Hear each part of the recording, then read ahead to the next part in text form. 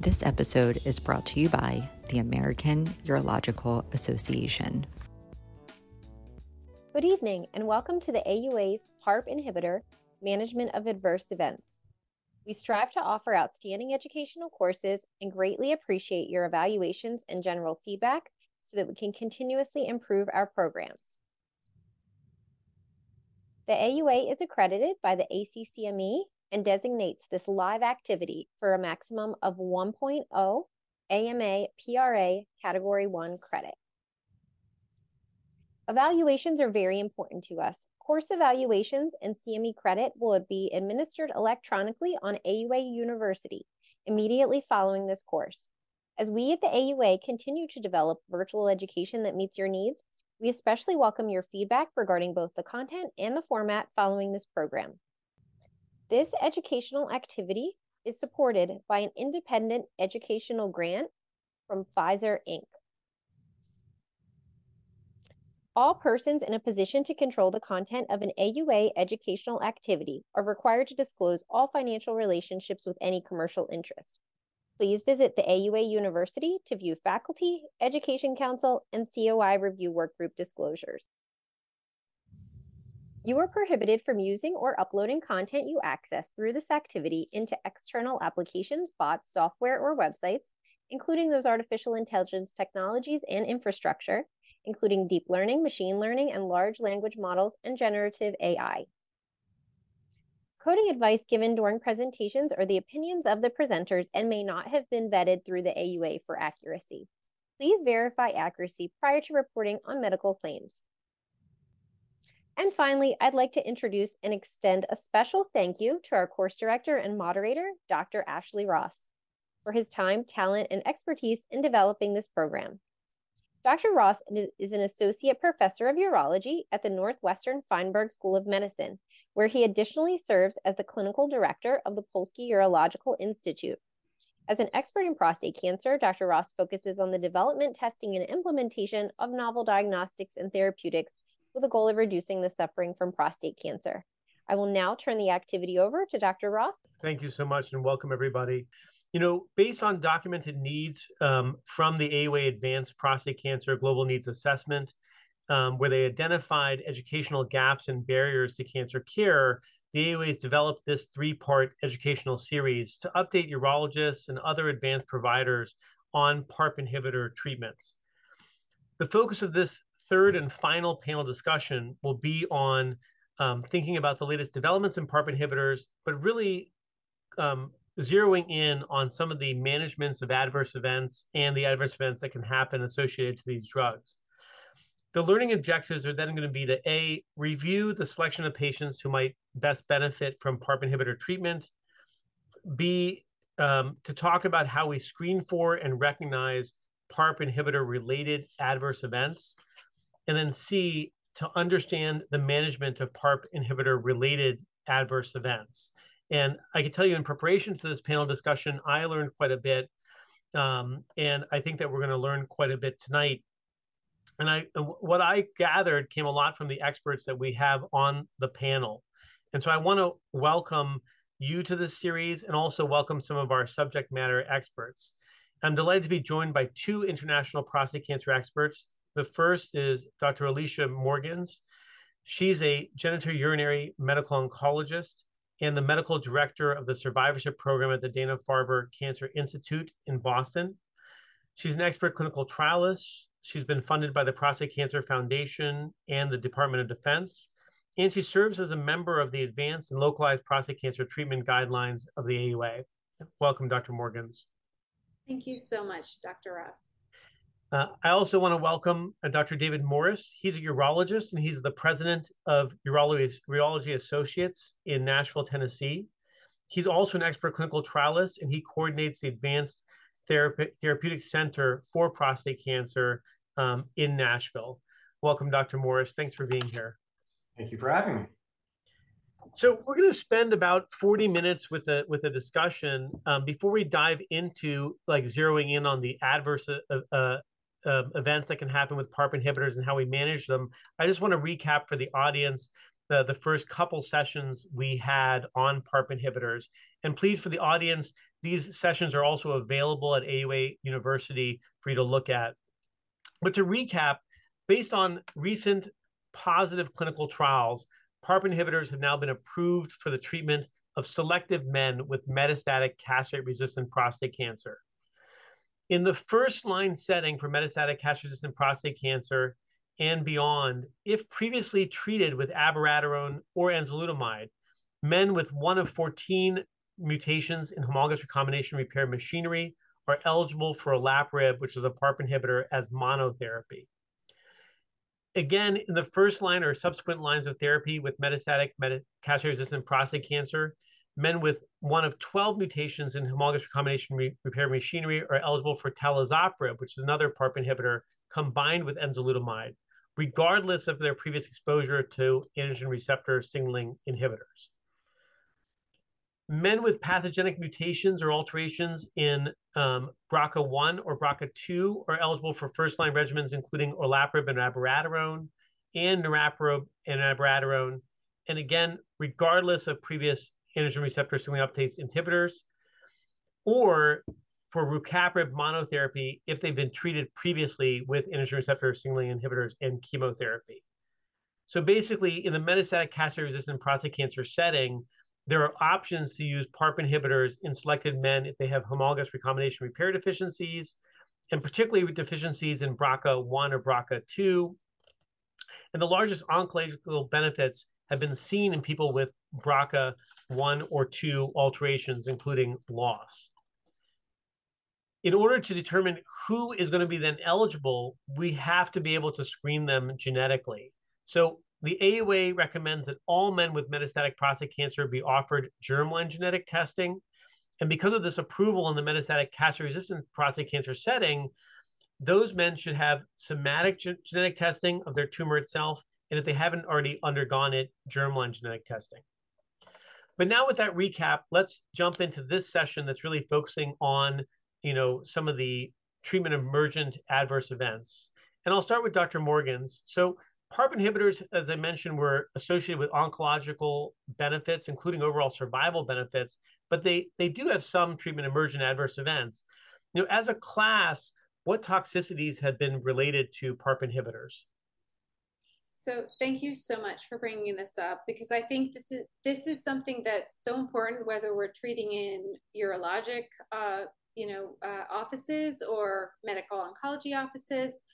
These drugs can cause cytopenias. They certainly cause bone marrow suppression, and it is very clear that whether we're using these drugs in isolation as a single agent, like olaparib or rucaparib, as you said, or whether we're using them in combination with an ARSI, we have to watch for anemia, thrombocytopenia. These are really absolutely things that can happen. We also see some level of leukopenia as well, but usually not something that is going to be prohibitive or something that we're really going to need to counsel patients about being neutropenic, at least in my experience. As I have seen, especially with the combinations, we really do need to be able to counsel patients that they may need transfusions, particularly red blood cells, but sometimes they may need either a drug hold or a transfusion for thrombocytopenia or platelets. So these are things that are not uncommon, and as I said, really more common when we're using the combinations. I think as we think about this, the combinations might be more effective in terms of cancer control and disease control efficacy. So it is usually, at least from the clinician's perspective, going to be worth that bang for the buck. But we do need to talk to patients about whether this is something that they want to do, because it is still a question whether we use sequencing or we use combinations preferentially in any given patient's situation. Great. And, Dr. Morris, as we're, either in sequencing or in combination therapy, in regards to like monitoring for these treatment emergent adverse events, particularly the hematological events that Dr. Morgans was talking about, what's your protocol when you start someone on, a single agent or some combination of agents in your clinic? So I think the great point. this is atypical for what urologists historically have dealt with. So it does take a little bit of shift in focus. And so adapting what the oncologists have used PARP inhibitors in other disease states for years, and we're stealing from them in gyn-oncs to basically come up with the best practice. And so I think most of us have baseline labs, including things like CBC, PSA, which we're monitoring for disease progression, and testosterone to ensure that they're still in a castrate state. And on top of that, basically, then we're moving into kind of sequential monitoring, where it used to be every 3 months, every 6 months, whatever the lab setup was in your clinic. This is something that when you start it, you need to have a lab that's checking every month. This is not something where you set it and forget it and come back 3 months later. So most of us that are using these in clinical practice now, like the protocols from the trials that many of us were part of, you check before you start therapy. You're checking very quickly on therapy within a month. And if somebody's already borderline to begin with and already has kind of a mild anemia to start, many of us are checking them in between that first month, a couple of weeks on therapy to make sure that things are still safe.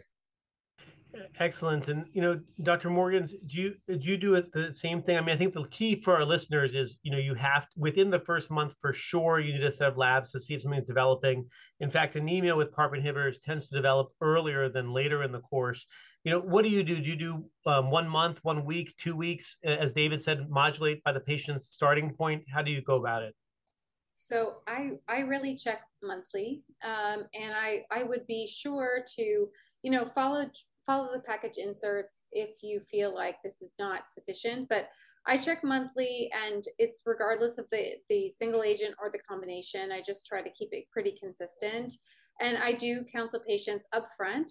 You may have a low hemoglobin. You may need a transfusion. I doubt that will be necessary. It is not common, but it can happen. It is not atypical. So I try to sort of warn them on the front end that this may be an issue. But I have an infusion center with my practice, so it's a little bit easier. And I think that should be acknowledged that, urologists don't have transfusion centers like necessarily built into their practices. Many LUGPAs do. But this is something that they will need to think through and think about, how do I best support these patients? Because they don't want to send them to at least I would think, they don't want to send them to the emergency department. So how do I, support this patient and make sure that I can continue the treatment and continue sort of trust with the patient without sending them somewhere where they need to sort of go outside of my practice to get that supportive care. So it's a great point, and we may touch on it later more. But Dr. Morris, like Dr. Morgan said, it's not like common per se, but also not rare. I mean, the transfusion rates can be between like 10% and up to like 45%. So depending on the regimen you use and where the patient's starting out. So, in your case, Dr. Morris, we'll get to this later too, but what do you do when someone needs a transfusion? Have you partnered with a infusion center, with a blood bank, or how do you go about it? So I think the first thing was getting over the stigma and fear that giving blood was like this mythical thing that urologists are incapable of. Many of us are surgeons. Many of us have given blood in the hospital or in the OR without thinking anything of it. So that stigma of this is a failure on our part. If the patient needs blood, we just need to get past that and move on to this is support of a therapy that is helping in other ways. So that's number one, just mentally grasping that. And then it's not very challenging. Actually, a lot of oncologists, even in our community, use the local hospital and their preoperative or same day setups to do blood transfusions. And so that's where I would start first, is with your hospital. If you ever have looked on the pre-op board, you'll often see that there are people there getting blood transfusions for a local oncologist. And so you can arrange that as an outpatient, draw labs. It's an order sheet. They go into their local hospital. And so if you're in an area where you're covering multiple communities, you can actually work in multiple different hospitals to arrange for patients to get transfusion support without going through the ER. That's not anybody's goal, is to say, just go to the ER and they'll give you blood. I think that would be a failure of the system. Perfect. And again, we'll touch on operationalization a little bit later too. Dr. Morgans, before we go into a little bit more detail with the side effects, just at a big scope, we talked about hematological side effects, particularly anemia, maybe thrombocytopenia, and lesser extent neutropenia. There's been reports rarely of like myelodysplastic syndrome and bone marrow failure. Besides hematologic, any other side effects that are fairly common with PARP inhibitors? Thank you so much for bringing that up. And yes, MDS is extremely rare and not something that we anticipate for the majority of our patients. So, but one of the things that I think we should absolutely counsel our patients on is feeling nauseous, lack of appetite, really that anorexia that can come with taking any agent that we especially take by mouth that is an anti-neoplastic. So this is not different from what we see with the PARP inhibitors. And I have often had patients sort of titrate up their dose of their PARP inhibitor to try to ameliorate that. And if they do titrate up over, say 3 to 5 to 7 days, I've seen that has been less of an issue with them. It's interesting as I've talked to people around the world and how they've had patients cope or not cope.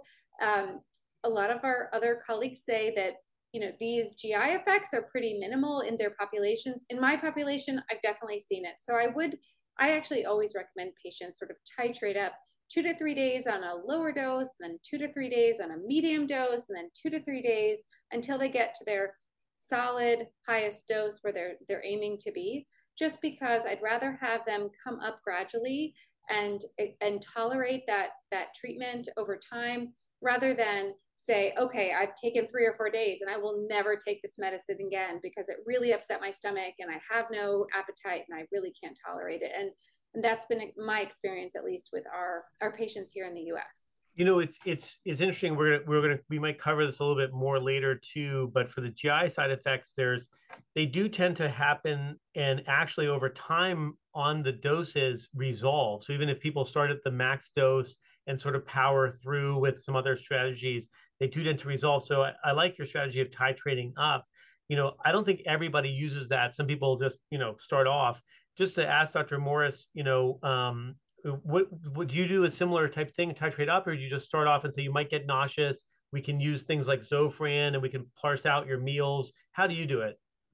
I think it's important to latch on to her point that nausea only really happens if you ask patients about it. And a lot of patients will hide that fact from you. And I know there's a lot of oncology colleagues who use proactively, here's your Zofran to go with your script. I want you to take this and you'll tolerate it better. I think we handle it on a case-by-case basis. Some people will say, I have a weak stomach. Other people say, I never have problems with that and I'd rather take less pills. It's okay with some that have multiple doses where it's easier to titrate. Some of them as kind of a fixed dose or a combination tablet, it gets a little more challenging. So I think I tend to follow the label and start and warn them and tell them about a third of patients are going to have nausea and we may have to adjust. Perfect. And now, before we dive more into some of these, hematological GI side effects and some of the nuances of managing them, for a lot of the urologists, I know for myself, the vast majority of the treatments that I've been trained to give are surgical.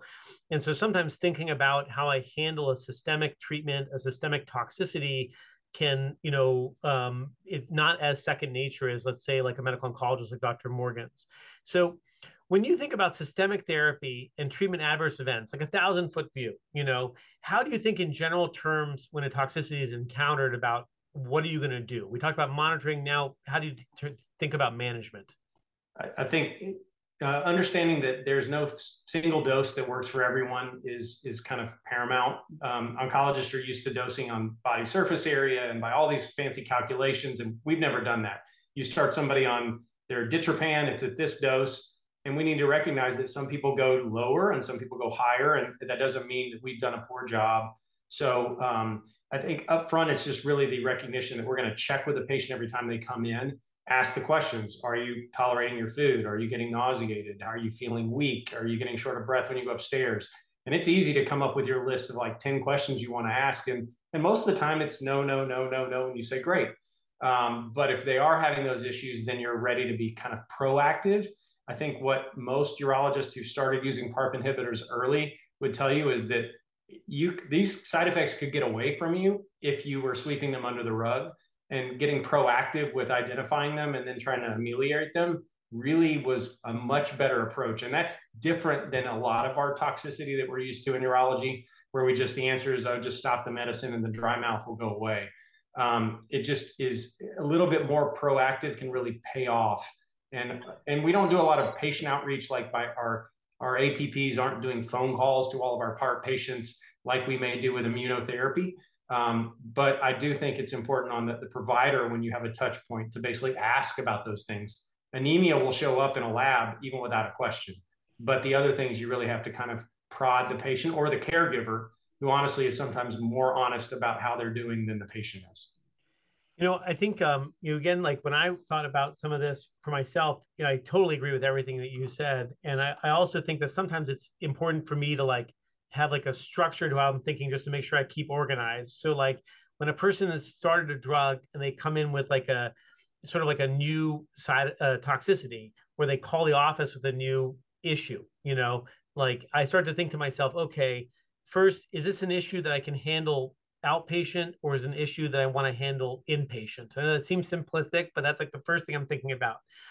And then I think, okay, they have this toxicity, and say I'm going to handle it, outpatient.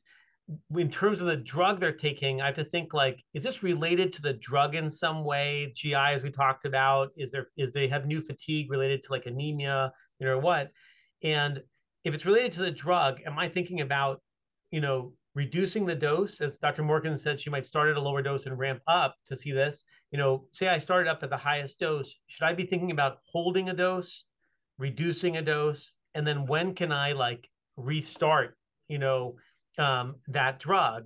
And I think looking at the framework, even though it's really simple, but it often escapes me, is this inpatient or outpatient? Am I holding the dose or reducing the dose? And when am I going to restart is important. And so, on that kind of end, and Dr. Morgans, please expand on that if you want, but on that end, I'll take the anemia question, kind of thing a little bit further. And I'll say you start the person has like mild anemia. They have like a hemoglobin of 10.5 or something. And you start the PARP inhibitor, they say that they have mild fatigue and the hemoglobin drops, let's say into the moderate anemic range. Like a grade 2 anemia would be like 8 to 10. So say it goes like 9, what are you doing? I'm trying to deal with this so the audience would know. What are you doing? Are you going to hold the dose, keep treating through? How are you going to manage that? And I'm going to do the same situation after that, where the hemoglobin drops to like, let's say 7.5 after a month or two of treatment.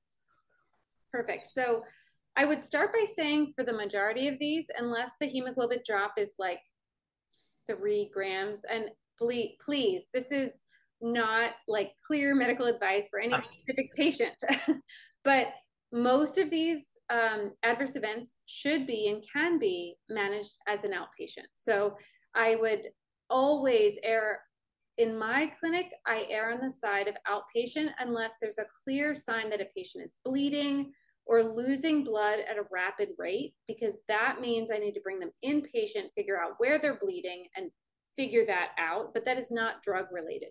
Or just for the audience again, or if you saw that the side effect is compounding a separate comorbidity, like for example, exactly, like cardiac issues compounded by a low hemoglobin, that anemia making their, having them cardiac strain, maybe a non-STEMI, like that's not good. So obviously that patient needs to go into the hospital. But for most patients, when they drop their hemoglobin, if they're getting into the 9 range as our first patient, or even to the 8, 7 range as our next patient, these are things that we can monitor and manage as an outpatient, as long as other comorbidities are not compounded and the patient is not so dramatically symptomatic that patient needs to go in for further workup and care. So how do we deal with this? Well, first we need to make sure that we believe that hemoglobin drop is related to the drug. So I always think about, are there other causes of anemia that we need to be thinking about? Obviously, we're giving someone a PARP inhibitor. This can cause bone marrow suppression. This can cause an anemia. Is the patient bleeding from any other place that we really need to deal with? Does the patient have an iron deficiency, B12 deficiency, folate deficiency, other deficiency that we need to deal with, where supplementation would be really important to help support this hemoglobin for this patient? And we definitely think about that and try to supplement and diagnose where possible. Otherwise, if the patient has a hemoglobin over 8, usually we tend to pause drug if needed or dose reduce, but I tend to err on the side.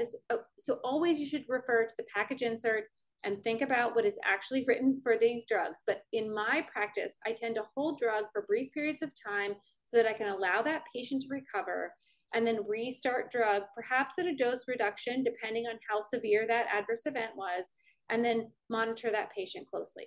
So if the patient had a 2-gram hemoglobin drop from 10 to 8, and I say, wow, this patient is symptomatic, this is a large drop, I'm going to hold drug for a little bit, make sure the patient does not have iron deficiency anemia or other causes of anemia or any signs of bleeding. And I will restart because when that patient gets to hemoglobin over 9 to 10, and I might start a dose reduction in order to allow that patient to get to where they need to be, depending on how quickly they recover. But that is usually what I would do. If the patient was under 8, I would absolutely, in my clinic at least, transfuse that patient, especially if they're symptomatic. Anytime under 8 or below, if they're symptomatic, or even 8.5, and if they're symptomatic, they're going to get transfusion. And again, the same sort of thought process, holding drug, making sure there's no other cause. I think that we can deal with most of these issues, again, outpatient, without having to admit the patient and sort of go through all of that. But as a medical oncologist, I actually feel relatively comfortable with these kinds of outpatient manipulations. I would love to hear you, Ash, and you, David, sort of how does that work when you don't necessarily have that experience with these low blood counts? Because we do this all the time with many of the agents that we use. Yeah, I'll go to David, Dr. Morris, and ask him like kind of two things. One, I do think I like what he said before. You have to reset your barometer. I actually think that as urologists, if we're going to do this, I actually wouldn't do it. I'd have my medical oncologist do it. But if you have a dedicated advanced prostate cancer clinic that you are really dealing with systemic therapies all the time, I think their barometer is already sort of like reset. So I think that that's a situation that's appropriate. But David, maybe talk about, how you think about it if you kind of go out the same way. And also, do you think about that there's all these different regimens I mentioned, olaparib alone, olaparib plus abi, niraparib plus abi, talazoparib plus enzalutamide, are any of these agents sort of raise your antenna more than others? Dr. Morgan's kind of hinted that maybe some of the combinations can be a little bit harder, but so talk a little bit about how you should go about it. You might just reinforce what Dr. Morgan said, and also, is there any regimen that you might have a higher alert on or not?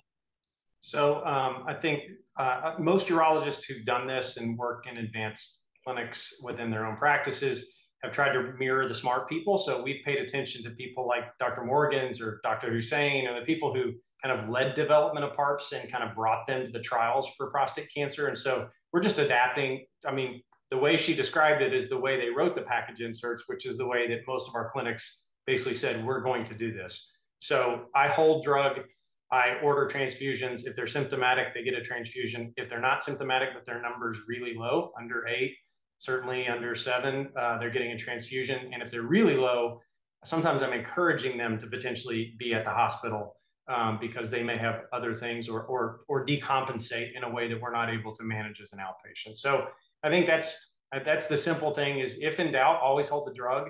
And if you're really in doubt about how sick somebody is, always send them to the hospital. But most of these, I would say 90% of the transfusions I've given in this situation, we've done as an outpatient. It's been rare to have to send somebody to the hospital. And, before we talk about other regimens, because we've mentioned them a couple times, this package inserts, quite frankly, I mean, Dr. Morrison has mentioned it a couple of times. The package inserts are excellent. Like, I think that usually it's that folded piece of paper that comes with the pills and I throw them away, but they are actually extremely thoughtful package inserts, and you can get things from it they can tell you things like, for anemia, you might, hold, dose, reduce. For thrombocytopenia, usually for all of them I've seen, it's like hold the dose so you have some recovery and then reduce. They might even go even further to kind of counsel you. I've seen some package inserts say, look, if you're not recovering to grade 1 anemia, for example, and you start to see other counts drop, it's rare, but Dr. Morgan's mentioned rare, but MDS can occur. And if you're seeing like a full bone marrow failure, you might think about sending to a hematologist even. I'll ask Dr. Morgan's about her practice there because she's hemonc, but But for David or I would say, like, if I saw all the counts dropping, I'd be like, oh, let me hold dose and send to the hematologist. So as much as it's a little bit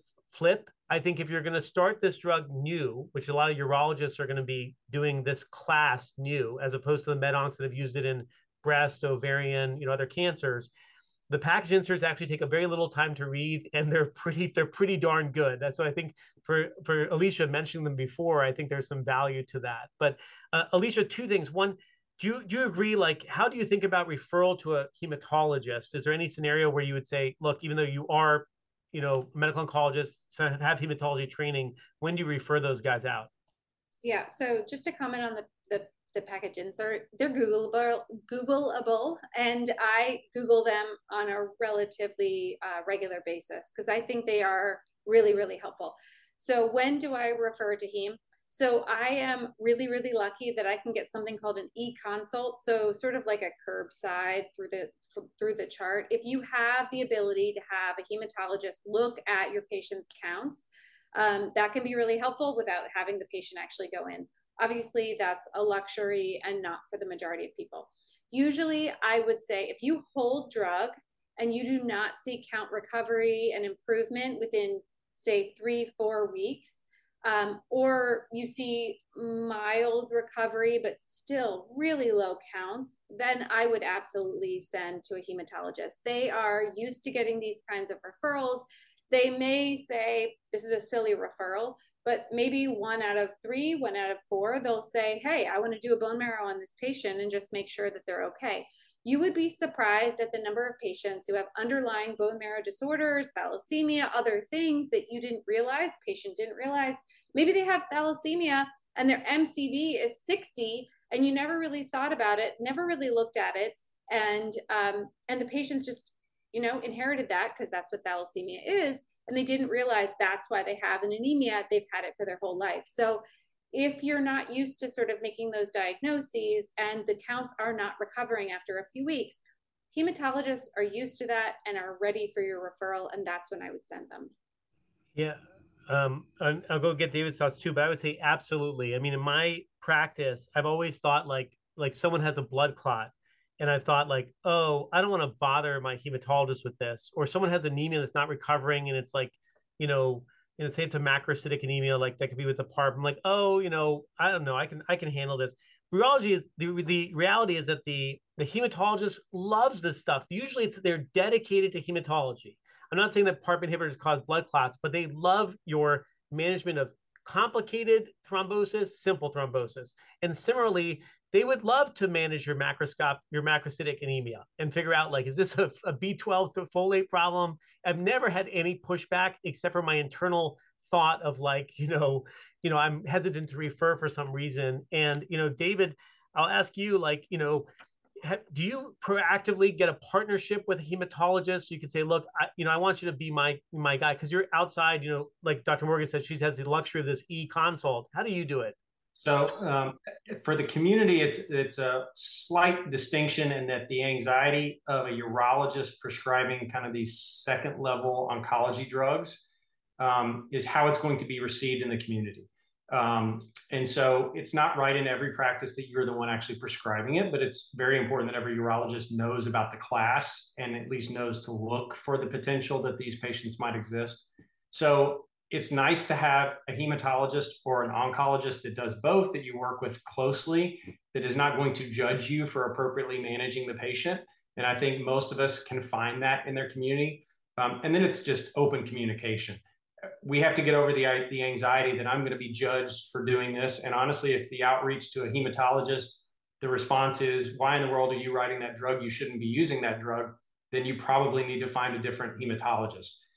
It'd be like a urologist complaining to their primary care if I got sent a microhematuria patient. It's just not what we should be complaining about. So I think that in the real world, you may find difficult interactions, but usually you will find somebody who's very willing to say, I will look at that, and it will be a simple answer for you, hopefully, and then you can move on with your cancer therapy. Yeah. And I think that, like, as I was saying too, the barrier for us as urologists is usually a perceived internal barrier, as opposed to what David said is whenever he's reached out, or as Alicia mentioned, whenever she's reached out, they would love to help you. So I'm sorry, I think you had something to say, Dr. Morgan, before going. Yeah, I was just going to say, if anyone should have a barrier, it should be a medical oncologist who potentially could have board certified in hematology. And the guilt could not be greater, I think, in my world. But ultimately, what we want is the best for the patient. And if you can't provide it, it is okay to phone a friend. And that's actually why they're there. And I think I have yet to find a hematologist, thank goodness, who has said, silly medical oncologist or silly urologist, don't refer to me. Like, it's all about the patient. So we need to make sure that we focus on the patient and get the right answer for him, because that's what matters the most. Yeah, and I think we're going to get into it in a couple of minutes, but part of this is actually like who streamlines what in their practice, and that's why we're going to talk about streamlining delivery of these medications by the urologist, by the medical oncologist. But in a similar way for the audience, just remember the hematologist has completely streamlined and operationalized how they deal with anemia for people on therapies and off therapies, and that's just a fast algorithm for them to plug through. So to recap, before I kind of ask a couple other questions, anemia can be relatively common with PARP inhibitors. Your patients should be aware of it. A lot of them can respond to holding the dose and allowing recovery, maybe and then starting a reduced dose, or maybe even you can go back to full dose. Sometimes the hemoglobin will drop to a level where they're symptomatic, or where it's below 8, which would be considered in the treatment trials when you talk about grade 3 side effects in the trials. That's hemoglobin below 8 for the trials. And in those cases, you may strongly consider a transfusion, which you can do within your own infusion center or have operationalized through your hospitals. Sometimes I've had blood banks that are very, very well equipped to do that as well and form relationships. We were talking a lot about dose reduction. Dr. Morris, all these regimens that are out there, can all the PARPs be dose reduced, or is it just some of them that can be dose reduced? Currently, with all the applications that we have and tablet and pill sizes, everything has the ability to be dose reduced. I will say this is kind of like PDE5s for erection. The milligrams don't line up between the different drugs, so it can be a little confusing. And as Dr. Morgan's mentioned, it's not wrong to go to the PI and be like, hold on, is this a 100 milligram tablet or a 200 milligram tablet? Or is this a once a day or a twice a day? It can get a little confusing. I'm not going to lie. And you want to be certain that you're using the correct starting dose and that you know what the dose reduction numbers are. In my standpoint, 10,000 foot view, you just want to be able to identify who is an appropriate candidate who needs a PARP inhibitor.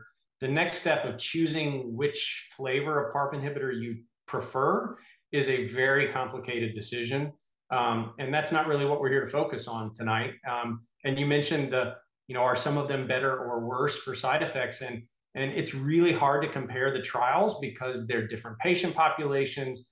There are different lines of therapy with people enrolled who've had previous exposure to drugs. So you can't really say anemia is 20% with one drug and 40% with another drug. That drug is twice as bad. In reality, any person on any drug combination can have anemia that's symptomatic. So you have to treat them all as any of these are possible. But I will say the combination therapies, because you're hitting somebody often as a first-line drug combination that's a hard-acting, very active AR drug and a very active PARP inhibitor, those are the ones that I've seen the biggest problem with toxicity. So I think it's just the caution to know those are the ones to watch closely, and you may need to dose reduce, and that is not a failure. In most of the trials, it was about half the patients end up dose reducing or at least having a holiday. So I think you need to know, setting yourself up and the patient up to know it's not a failure if we have to stop this drug or change to a different dose of this drug. Like oncologists do with chemotherapy, they don't just say you're getting this every 3 weeks for forever. They say we're planning to do it every 3 weeks and we check your labs every 3 weeks, but that doesn't mean we dose you every 3 weeks. So it's just a little mind shift for the patient.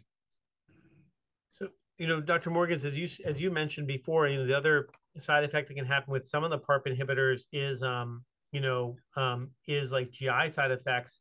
Actually, before I even go into that, I'll backtrack a second.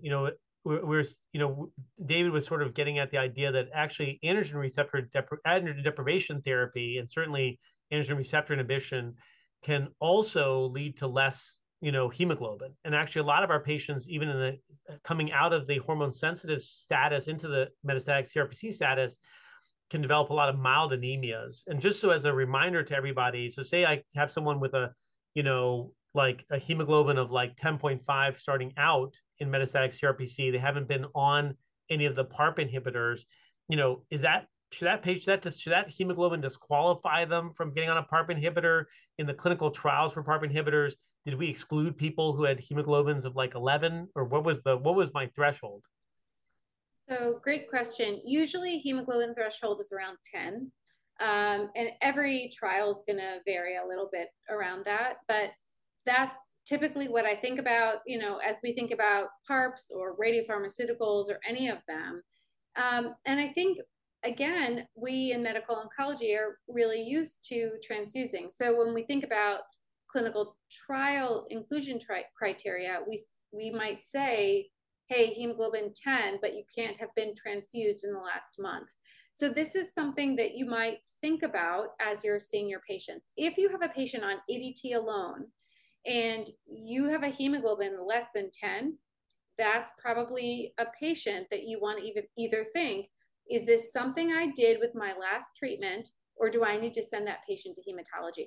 That patient might have a bone marrow overrun with cancer where you actually need to hit, not with a PARP necessarily, but perhaps with chemo, or perhaps like with a PARP, but fast. So these are situations where you might have more aggressive disease than you thought. Or maybe this is a patient, as I said before, with thalassemia, who normally has a hemoglobin that's 11. And when you're 9.5 with ADT, this is really actually just thalassemia with ADT. So it's really important to look at the whole patient and try to figure out that timeline and that understanding. Most patients on ADT alone are not going to have a hemoglobin less than 10. And so most patients in this situation are going to be able to start on their PARP and get things through. But if there's a patient who's lower, this is a question that you need to ask yourself and potentially ask a consultant. How do I support that patient? How do I work that patient up? What else could be going on here? Perfect. I'm just going to go through a couple other of the toxicities that might emerge with PARP inhibitors. I think we've already covered them, but I'll have you both kind of weigh in.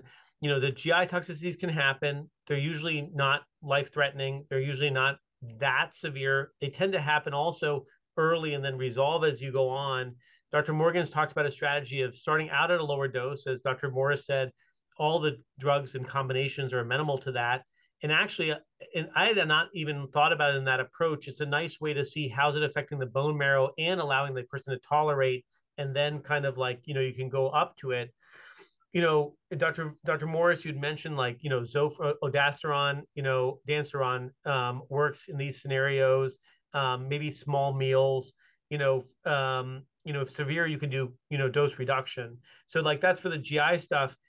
Also in the literature, Dr. Morris, they talk about fatigue with PARP inhibitors.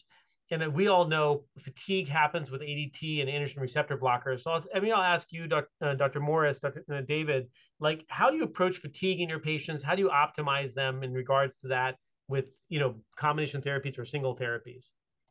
So I think it's important to keep in mind, most urologists are comfortable with ADT fatigue and even AR inhibitor fatigue, where we know about that sort of fatigue. PARP inhibitor fatigue does appear to be slightly different than what we've seen with the AR and androgen receptor targeted therapies.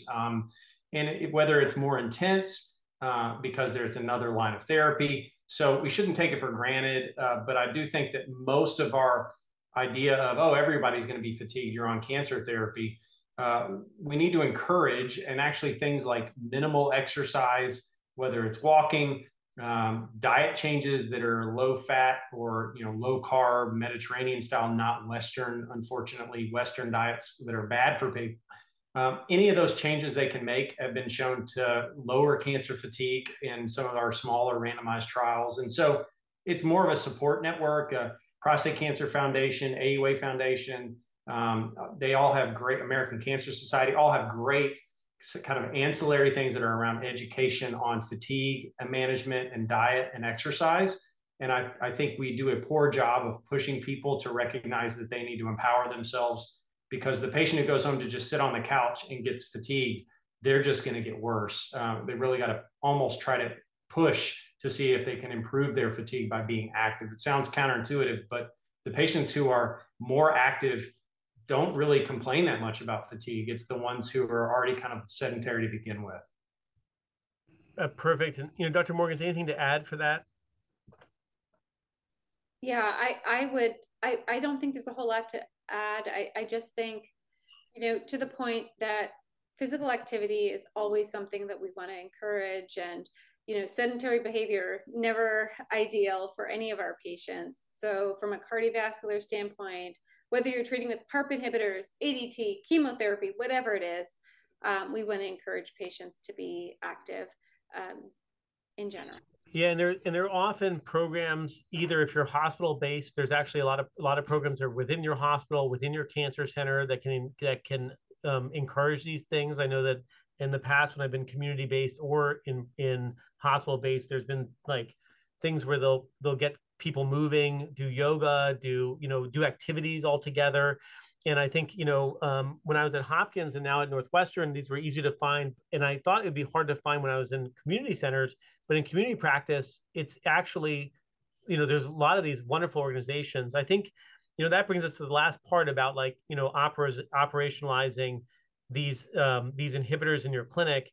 It kind of is intuitive of how a medical oncologist in an academic place would do it, Dr. Morgan. So I'm going to actually pick on David a little bit. David, you talked a lot about how you would do it, but if you want to give, since we have a couple more minutes, like some points of advice. Say I'm a urologist. I've read the literature. I know what that is. I've read the package inserts. How do I, hit the go button? What should I do before I start in my clinic for these PARP inhibitors? So patient identification, number one, you've got to know your testing algorithms and to identify what is actually a pathologic variant, to know who's even a candidate. Outside of that, once you're comfortable with the AE management, like we've gone over today, it's fairly comfortable as long as you've got a hematologist or medical oncologist in your community that's willing to help if there's a problem, and a hospital, a transfusion center that you can use for support.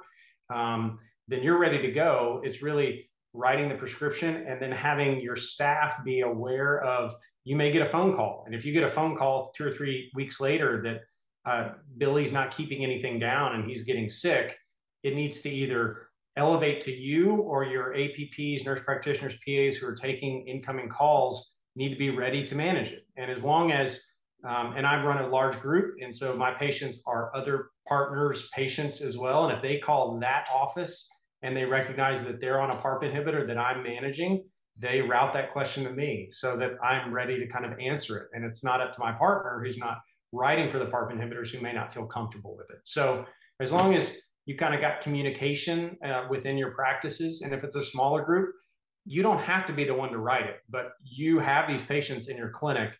And if you can help identify who they are with appropriate testing, and then send them out to a medical oncologist who would love to take the patient and walk them through a PARP inhibitor journey, that's fine. It's just, we need to be able to identify the patients on the front end.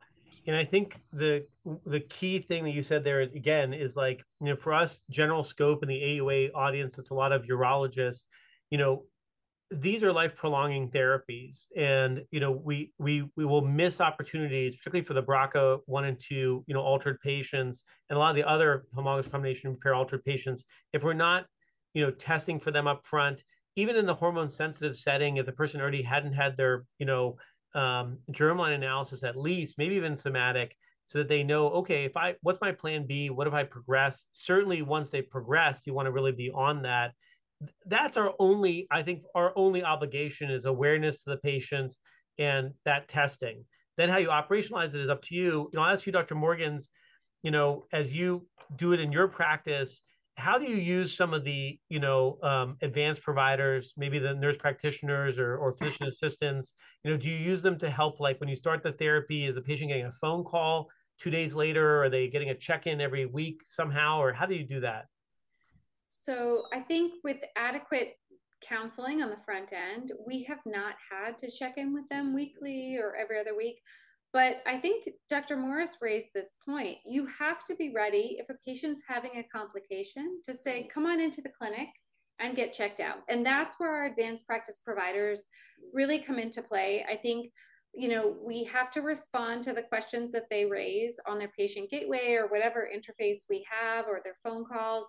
And a lot of times nurses can actually handle most of those questions, but sometimes we need the patient to come in and get a blood count, get LFTs, and really get assessed, potentially get some IV fluid, whatever it is. It may actually not be related to PARP. I mean, it could be related to some viral illness or GI illness that they just got from wherever they were in their daily lives, because other things happen to people.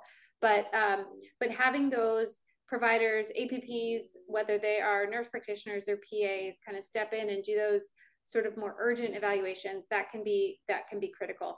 But I do, like I said, I do think with adequate treatment counseling, we don't necessarily need to see the patient before a month, though sometimes we need to. And I would actually ask David, I mean, do you find for many patients on PARP you need to see them before a month, or are they generally able to kind of get through as long as you sort of, this is how we do it step by step, these are things to think about, here's your strategies to get through?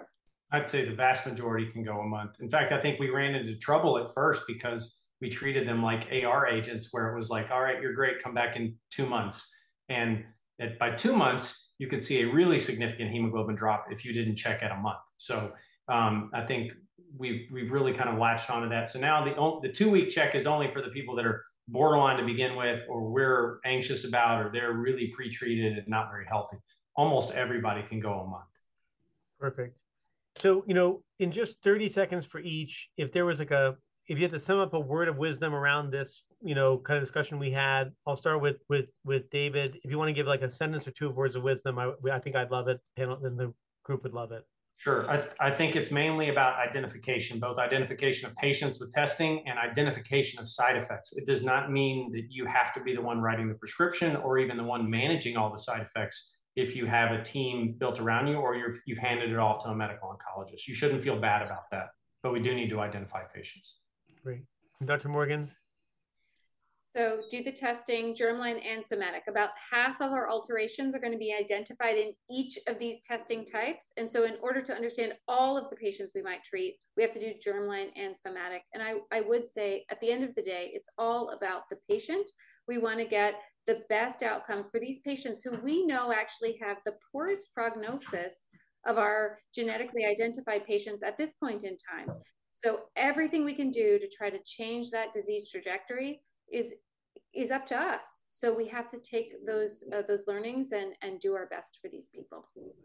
Wonderful. I can't thank you enough, Dr. Morris, David, and Dr. Morgans, Alicia, great conversation. I learned a lot. I think our audience learned a lot.